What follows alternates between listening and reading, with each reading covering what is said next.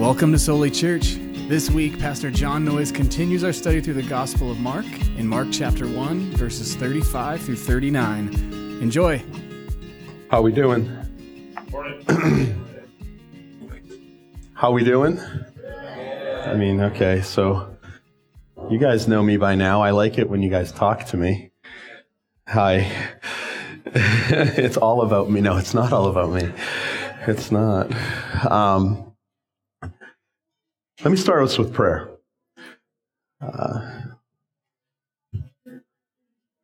God, you are so good. You're wonderful, you're glorious, you're splendid, you're beautiful, you're holy, you're just, you're kind, you're patient. You're all-powerful, you're forgiving. You're an amazing God, and we are so grateful that we get to stand here today before you on your day, a day that we set aside to remember you and to worship you, to hear about you, to sing about you, to read about you. And Lord, we would pray that you would use this time for your glory. And through it, I'd pray that everybody here, we just look a little bit more like Jesus when we walk out of here. We are a little bit more prepared to face the week ahead and a week now gone. Lord, we pray that the stresses, the turmoils, the distractions, you would move to the side and continue the work that you've started in every one of us, Lord. Would you help us, allow us really to have the privilege of leaning on you more and more with every breath. Grant us the opportunity and the ability to look through our circumstances to see that beautiful, wonderful, rugged cross and the glory that waits beyond it, where we get to see you face to face. So Lord, as we bring your word today to be preached, I pray that you just use me. Give me the strength to be faithful. Give me the mind to be faithful. And I just pray that we're just a little bit changed today, more and more into the image of your Son, so that we can love you a little bit more and each other a little bit better. In Christ's name, amen. It's good to be back here with you guys. Kids, if you guys are paying attention, we have some words for you. Jesus, prayer, mission, gospel. They're really generic words. They could probably be used for any sermon we preach here. But I think we have lollipops still. So I'm going to be taking notes while I'm preaching so I can get a lollipop. You know, this morning I thought that I'd like to start our time together with kind of a review of what we've seen in Mark so far, because oftentimes, at least for me, just for me, I sit in church and the word's preached, and I think that we do it rightly here. I think that we take passage of Scripture in order as they appear in the text, and we exegete them, we preach them faithfully, I think. But sometimes when we do that, we kind of lose where we are. At least I do. I lose where I'm at in the story, in the narrative. So you see, what we have in the Bible here, what we have in these pages of Scripture is the true story of reality. These things are events that actually happen to real people in real places at real times, and they were written for a real purpose. And I'd just like to kind of survey the last few weeks because some stuff really astonished me as I spent time preparing this message this last week. If you remember, Mark is the earliest record of Jesus' life that we have. It opens with a firm declaration of a very important truth that Jesus is the Son of God. And this is really the main point that Mark has been making. As we read, we saw that Mark immediately gave testimony to the fact that Jesus is Messiah, that he's the Son of God. And I think that this is important to understand because oftentimes the evidence that's given to us in the New Testament documents goes overlooked. You see, this isn't just a spiritual book.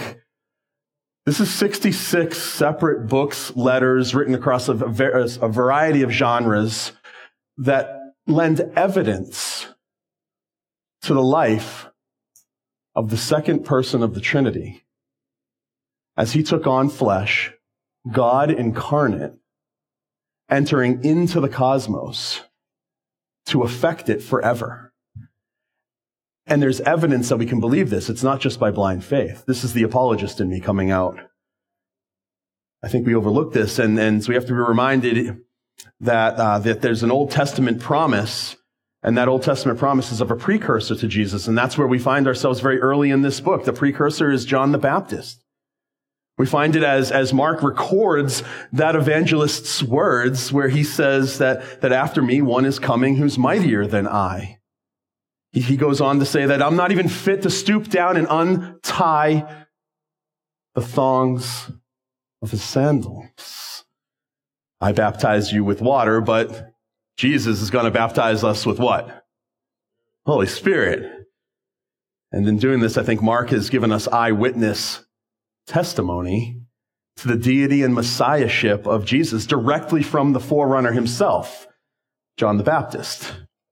Then in verse 10 and 11, Mark immediately takes us to the baptism of Jesus. And this is really, really neat. If you can track it with me, as Jesus comes up out of the water, the heavens open up, right? And what happens? A dove falls on Jesus, and then there's a voice. There's a voice that says, "You are my beloved Son, and in you I am well pleased." And here, not only have we human testimony about the messiahship, the lordship, and then the identity of Jesus as the Son of God from a human being, from a prophet, John the Baptist. Now we have, and follow me here, now we have testimony from the Holy Spirit as he descends upon Jesus in the form of a dove and gives Jesus strength. And then we hear the word of our Heavenly Father, again, lending testimony to who Jesus is. We have the Trinity in motion right here. And to round it off, we have Jesus' own testimony about who he is. And as if that's not enough, we actually, in the verses that we've read, starting in verse 24, we have a demon lending testimony to who Jesus is. Now we have adversarial, unfriendly testimony, where if we were in a court of law, unfriendly testimony goes a long way. There is no doubt at this point in our story right here, this true story of reality of who Jesus is. He is the Messiah, the One, the Son of God. So we have testimony from the prophet John the Baptist, testimony from the Holy Spirit, testimony from the Father, testimony from the Son, and even testimony from a demon. And I'd say Mark's made his point. Jesus, the Nazarene, is the one. And then over the last 2 weeks, I thought Pastor David and Pastor Nate did a wonderful job in showing us that Jesus can actually shoulder the burden of proof that comes with these claims. This testimony is weighty. And not anybody can shoulder that burden. But Jesus does, further proving who he is and that what he claims to be here for will actually happen. And I'd just like to briefly, this blew my mind, honestly. It's still kind of blowing my mind, even as I'm talking to you, because I want to read, just briefly start our time with reading verses 21 through 34. That's not my verse, those aren't my verses this morning, but keep in mind, this is happening. These verses are one day, one 24-hour period in the life of our Lord Jesus Christ. This all happens in one 24-hour period, and it's a Sabbath day of all things. In one day, Jesus does this. They went into Capernaum, and immediately on the Sabbath, he entered the synagogue and began to teach. They were amazed at his teaching, for he was teaching them as one having authority and not as the scribes. And David did really well when he pointed this out. It goes from God says to I say in that moment. So he's teaching with authority that's never been heard before. He's blowing people's minds immediately on the Sabbath day. Just then there was a man in the synagogue with an unclean spirit, and he cried out, saying, "What business do we have with each other, Jesus of Nazareth? Have you come to destroy us? I know who you are, the Holy One of God." Then Jesus rebukes him. He says, "Be quiet and come out of him." Throwing him into convulsions, the unclean spirit cried out with a loud voice and came to him. They were all amazed.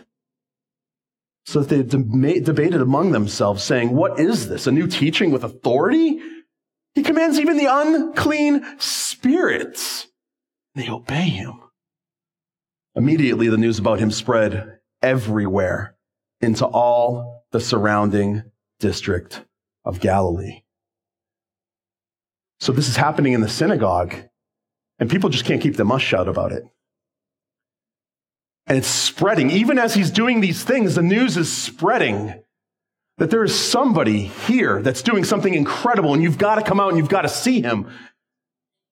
And immediately after they came out of the synagogue, they came into the house of Simon and Andrew with James and John. Now, Simon's mother-in-law, she's laying sick with a fever, and immediately, I love these immediatelys. It's just like, boom. He's getting things done, checking them off the list. And they spoke to Jesus about mother-in-law. And he came to her and he raised her up, taking her by her hand, and the fever, it left her. And then she waited on them.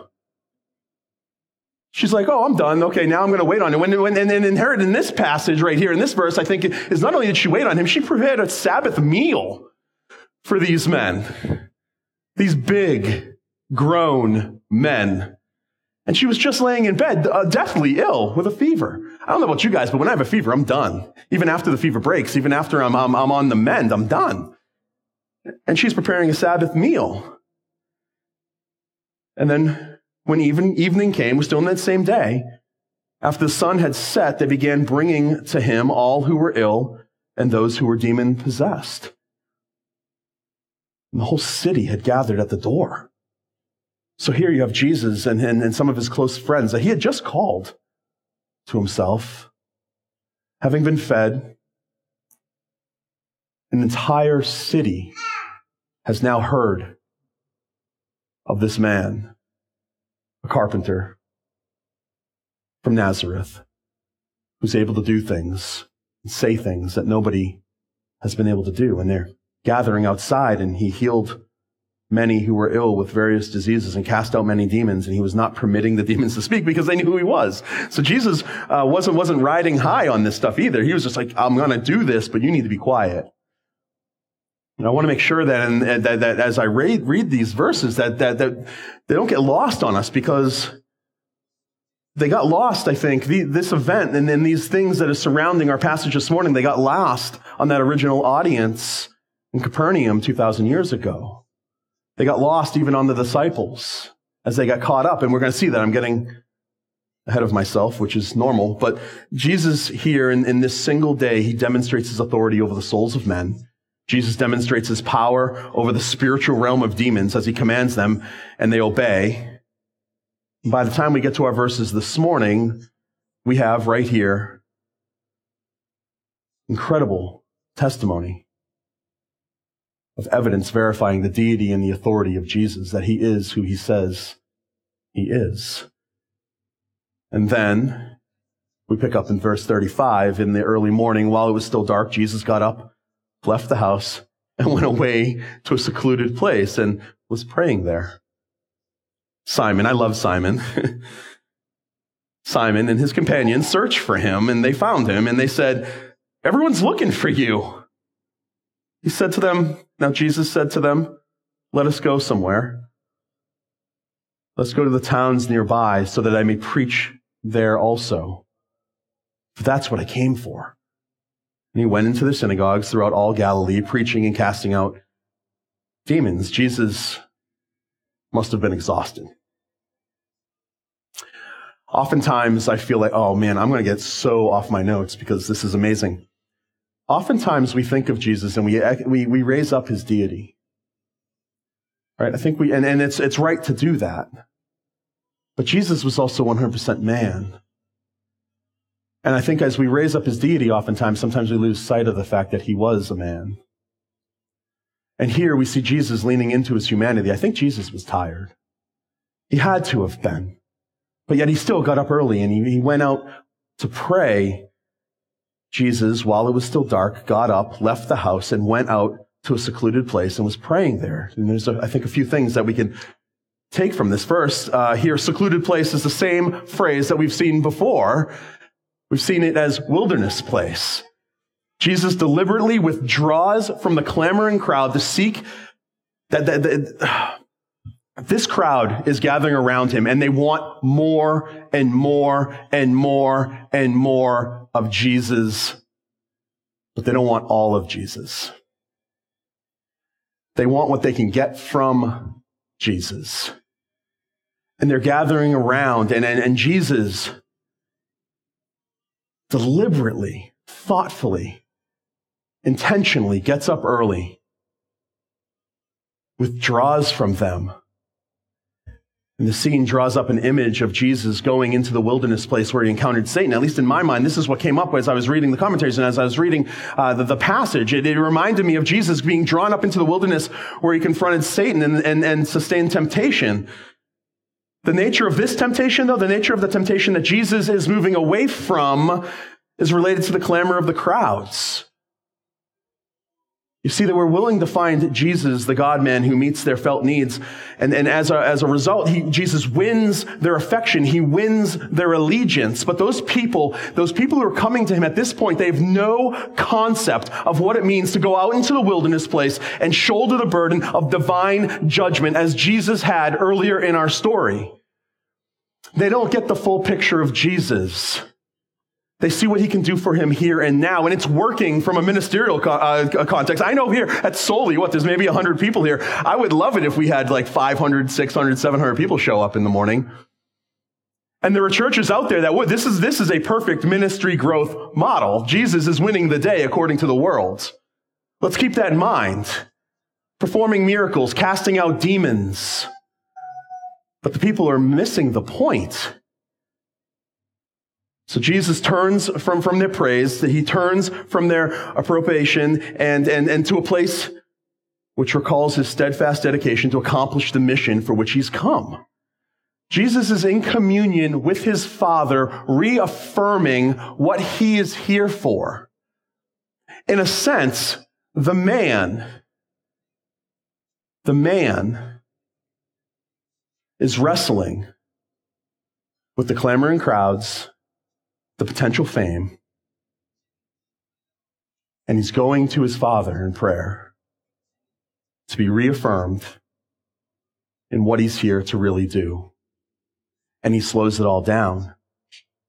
And let's not be confused. The mission of God, the reason Jesus is here, the mission of God in the God-man was not to heal a sick body or cast out demons, but instead to heal a broken world and repair the relationship between a father and his children. But again, I'm getting ahead of myself, I think. Jesus goes on to a secluded place to pray. Mark only references Jesus praying 3 times in this gospel, which was a shock to me. He does it here at the beginning. He does it in the middle as he feeds the 5,000. You don't believe me. I know. I can tell by your look. Now, Jesus surely prays more than this. I'm sure he does. He just, that wasn't recorded. But these are significant events. So Jesus prays here. Jesus prays after he feeds the 5,000, and then, of course, Jesus prays in the Garden of Gethsemane the night he's betrayed. In each of these events, I think it's important to note, Jesus is alone, and it's nighttime. Now, I'm not saying that we should only pray alone and at nighttime. But I think that these things are significant in the ministry of Jesus, and so does Mark. It's here in prayer where Jesus finds his strength to fulfill the will of the Father. And it's here in prayer where Jesus finds his affirmation as the Son of God. It's here in prayer where Jesus finds his courage to submit to the judgment of God on behalf of his people. You see, God has work to be done through Jesus. And as we know, because we know the whole story, we know the beginning from the end because we have it here in the pages of Scripture, this job that Jesus has is not easy. Not even for the God-man. Again, Jesus was human. He wrestled and struggled. He needed this affirmation. Just as you and I, we stand before God oftentimes broken. I stand before God broken. I come to you this morning tired, weary, battered, beaten up. I do. I'm just telling you the truth. It's been a hard 2 weeks in my life.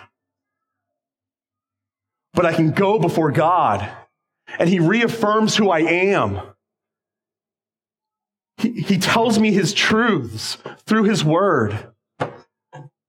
And this is exactly what Jesus is doing. Jesus is leaning into his humanity, just as you and I do.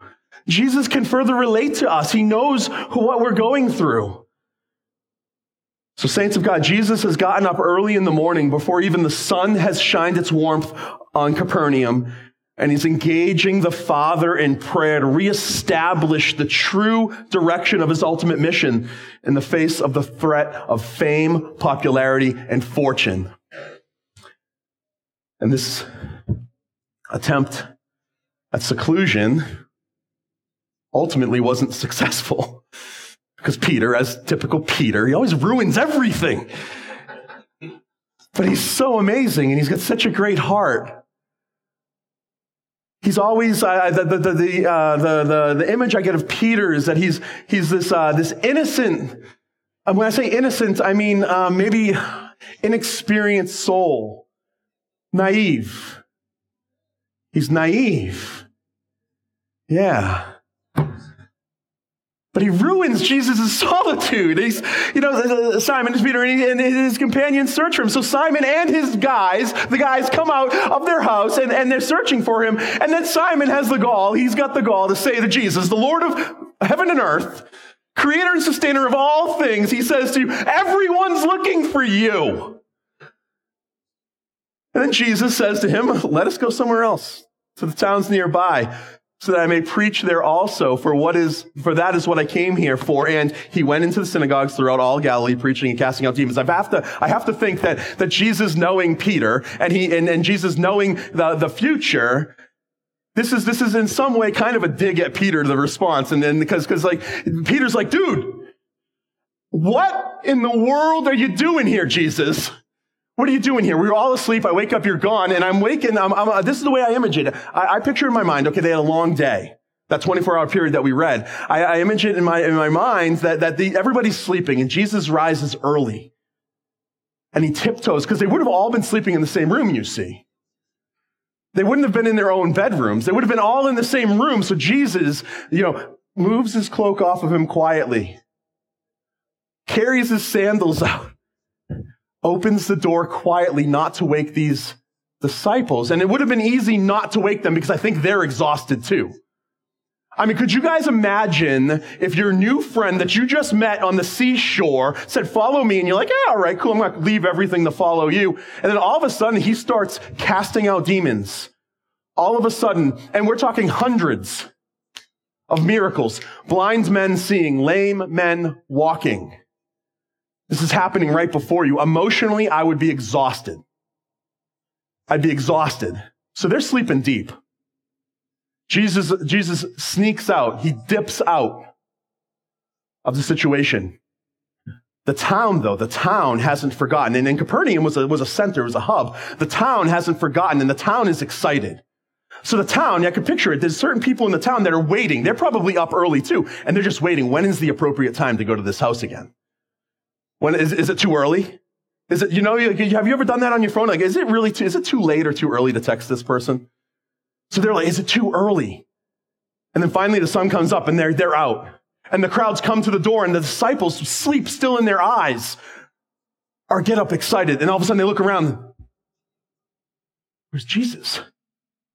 Where's Jesus? We lost him. It's like waking up on Christmas morning and finding no Christmas presents. It'd be awful. Worst nightmare, right, Jojo? Yes. But it's like that for the disciples. So Peter and the guys, they throw on their clothes really fast, sleep still in their eyes, like I said, and they bolt out the door, and they go to where Jesus is. They find him after a while. And really their language here is not, it shouldn't be search. To do the text adequate justice, it's hunt. They hunted for Jesus, just as prey is hunted. They hunt for him. And they find him. And Peter, in his excitement, God bless him. Jesus, where in the world are you? What are you doing out here by yourself? Don't you see what's going on? You are the man. You're the ticket. You are the hot ticket. Everybody wants you. And there's got to be a semblance in these men that say, oh, wait, they want him, then I'm with him. That's my guy. I'm a disciple of Jesus. Remember, it's all in context. All these guys, see, the goal in Jewish life would have to fall under the authority of a rabbi. And then you pursue something else when that doesn't work out. So these guys, these fishermen, would have been desperately wanting what Jesus was offering. Not the healings, not this stuff, but just being led by a rabbi. Finally, I get a chance to make my dad proud. Not only is he their rabbi now, though, he's doing amazing things that nobody's ever seen before. So there's a semblance of fame that translates over to him. I'm nowhere on my notes. So Jesus, he's I think with a hint of rebuke, Jesus responds to Peter. And he chooses to end it. Worst church growth model of all time. Went from the best to the worst in 2 sentences. Jesus, because he sees the mistaken thinking of the crowd around him. He sees the mistaken thinking of even those that are closest to him.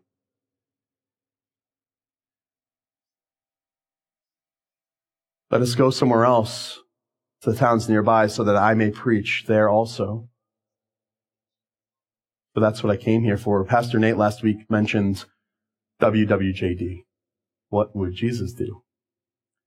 I honestly think it should be HWJD. How would Jesus do? Because so often today, my heart breaks on Sundays because the largest churches in this country are filled with people looking for a genie in the bottle, the proclamation of a false gospel in search of physical healing or earthly riches. The largest church in this country is Joel Osteen's church. I'm going to name names. Only 100 people here. Joel Osteen's church. He's as I'm preaching right now, he's filling up a stadium of people, promising their best life. Now, I hope this isn't my best life. I had a hard 2 weeks. It breaks my heart, church. But what restores that is I see what Jesus is doing here. I see what's happened here. And I see an entire city that has misunderstood Jesus, and they've misunderstood Jesus' mission. And Jesus, instead of going with that misunderstanding for his personal gain, instead of even the disciples, ultimately we've got to give them credit, even the disciples, they could have hung around. I mean, there certainly was a discussion, I would think, in my mind about, well, okay, Jesus, you can go. I'm kind of going to stay here and kind of benefit a little bit from what you've done. Live off your fame for a couple days. I'll join you later. Didn't happen. The saints of God, he was healing the sick and driving out impure spirits. And these things, just as much as proclamation, they're telling of the nature of the kingdom of God, and they create in us a demand for a decision. And it's by this decision, a person's qualified to either participate in the kingdom of God, or that person is qualified for judgment. You see, these healings weren't bad. The demon possessions and the expulsion of these demons weren't bad. They're good. And when combined with the proclamation of the gospel of Jesus Christ, they ought to create in us a moment of decision. What do we do with these things? And I think as we read these, like I said, these are real people. These aren't just stories. My heart breaks for Capernaum in this, because I think they misunderstood, and I think that they made the wrong decision. Instead of involving repentance, I think the decision was monopolized by an attraction to the God-man as a miracle worker, as a genie in bottle. And Jesus saw this. This is why Jesus leaves them behind and chooses to go somewhere else, to the towns nearby, so that I may preach there also. He's going to go to Galilee, where he's going to proclaim the gospel of God. We need to hear But again and again, I think, church, Jesus' purpose is not to heal as many people as possible as a manifestation of the kingdom of God drawn near in his person, but to confront men with demand for decision in the perspective of God's absolute claim upon our entire person. For that is what I came here for, Jesus says. The mission of Jesus wasn't to bring healing to one city, but to bring news of a new kingdom to an entire world. Healing's part of redemption. So as I start to wrap up, this might be record time, Nate. I didn't start my timer, though. It can always go wrong. Or long. It rhymes. You see that? I didn't even try. Anyways. The mission of Jesus wasn't to bring healing to one city, but to bring news of a new kingdom to the entire world. Healing's part of redemption, yes. And I'm going to wrap it up here, but I want to be clear about a few things. One is healing, like I said, is good. These healings aren't bad. I believe God has healed and is healing people. I think he has that power, and they happen today. Demons are cast out of people. I've seen it with my own eyes.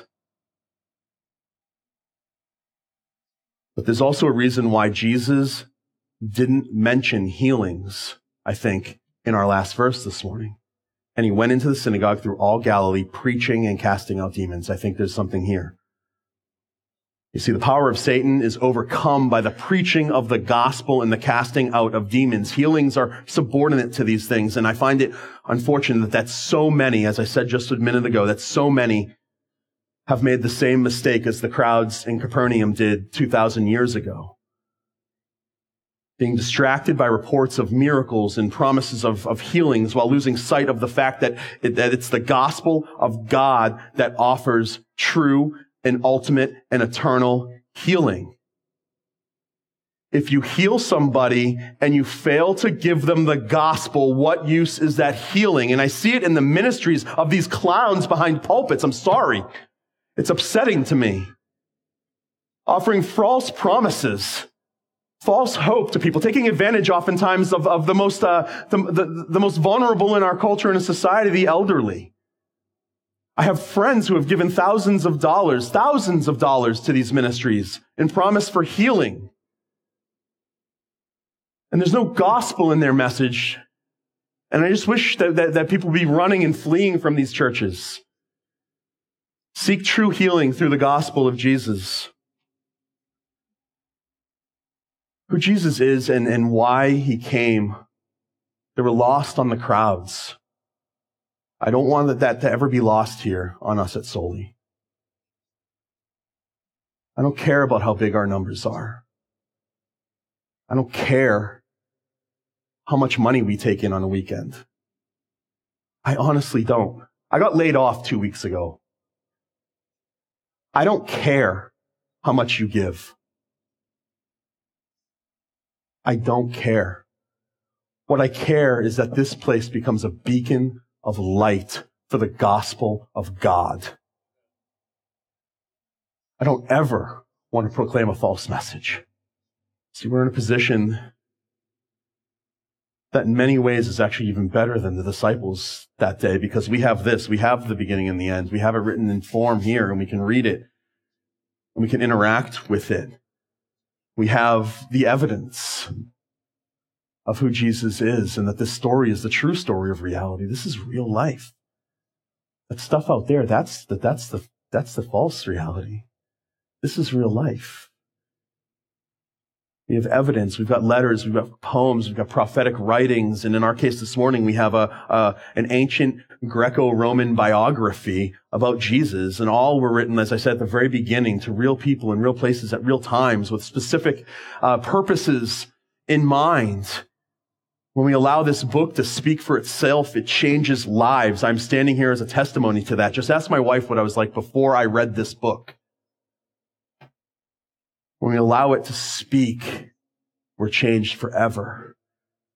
And we don't need to be distracted by the shiny things, the Benny Hinns or the Joel Osteens or the Pat Robinsons or any other prosperity gospels. We need to run from those churches. We need to be rebuking those churches, because they're not leading to life. They're not healing people at all. That people still are being led by their false promises of healings. And I want to end with a reminder here. The mission of Jesus was off to a great start. In that single day, the multitudes were coming to him. An entire city was aflame with the workings of Jesus our Lord. And instead of Jesus stoking that flame, he douses it with water. And he leaves because he knows the hearts of men. He knew how easy it was for these men and women to follow him as a healer, as a person who can give them what they most desire in their hearts. But he knew that their hearts weren't willing to follow him to the tough place. The healing ministry stopped short of the purpose of Jesus coming. And the purpose is found in verse 15. Jesus came to preach a message of repentance. Be baptized and follow me. And the lesson that I can learn, the lesson that I learned from my time in the study is that as a pastor, and as your pastor, it's my job to stay, and our job, to stay on the course that Jesus would have for us and not get distracted. To lead well into the gospel and through the gospel of Jesus Christ and allow that to rest heavy on our lives, informing all that we do. Not ever be distracted by the shiny things. Not worry about the growth of the church. I will build my church. The gates of hell will not prevail. Let's pray. Holy Father in heaven, I'm so grateful that you've given us such an amazing thing, your very word. I'm grateful that we get to celebrate who you are week in and week out. And I'm grateful that you're still active. I'm grateful that you change hearts. I'm grateful that you changed the course of an entire history of your people, that you've entered into real space-time, that you gave to this world after creating it perfect and right, God, after creating it perfect and right, and after we messed it up, you gave your Son to us, and he lived a perfect and righteous life, one that we ought to live, but we can't. And then he died a perfect and righteous death, one that we ought to die, but we can't. And in so doing, he offers to us a promise of everlasting life with you. Our sin is forgiven, past, present, and future. Our sin is forgiven because Jesus died for us. And then you proved who he was through raising him from the dead. This plan is unbelievable. Almost. And in raising him from the dead, we find our everlasting hope. And not only did you raise him from the dead, Lord, but then he ascended and now he's seated right now, right with you, right there. And he's whispering to you, even now as I'm preaching, he's whispering to you, John is your beloved son too. He's your inheritance. You love him. And he's doing that for every one of us. And this is amazing, God. And we're so grateful that we get to have a Lord like that, an advocate in heaven right now. And we pray that you would come quick. We pray that you would come quick. But before that, we pray that you give us the strength and the means to do your bidding. We love you, Lord. In Christ's name, amen. Come worship with us every Sunday morning at 10:50 a.m. For information, visit solichurch.com, SOLI church.com. We hope to see you soon. Soli Deo Gloria.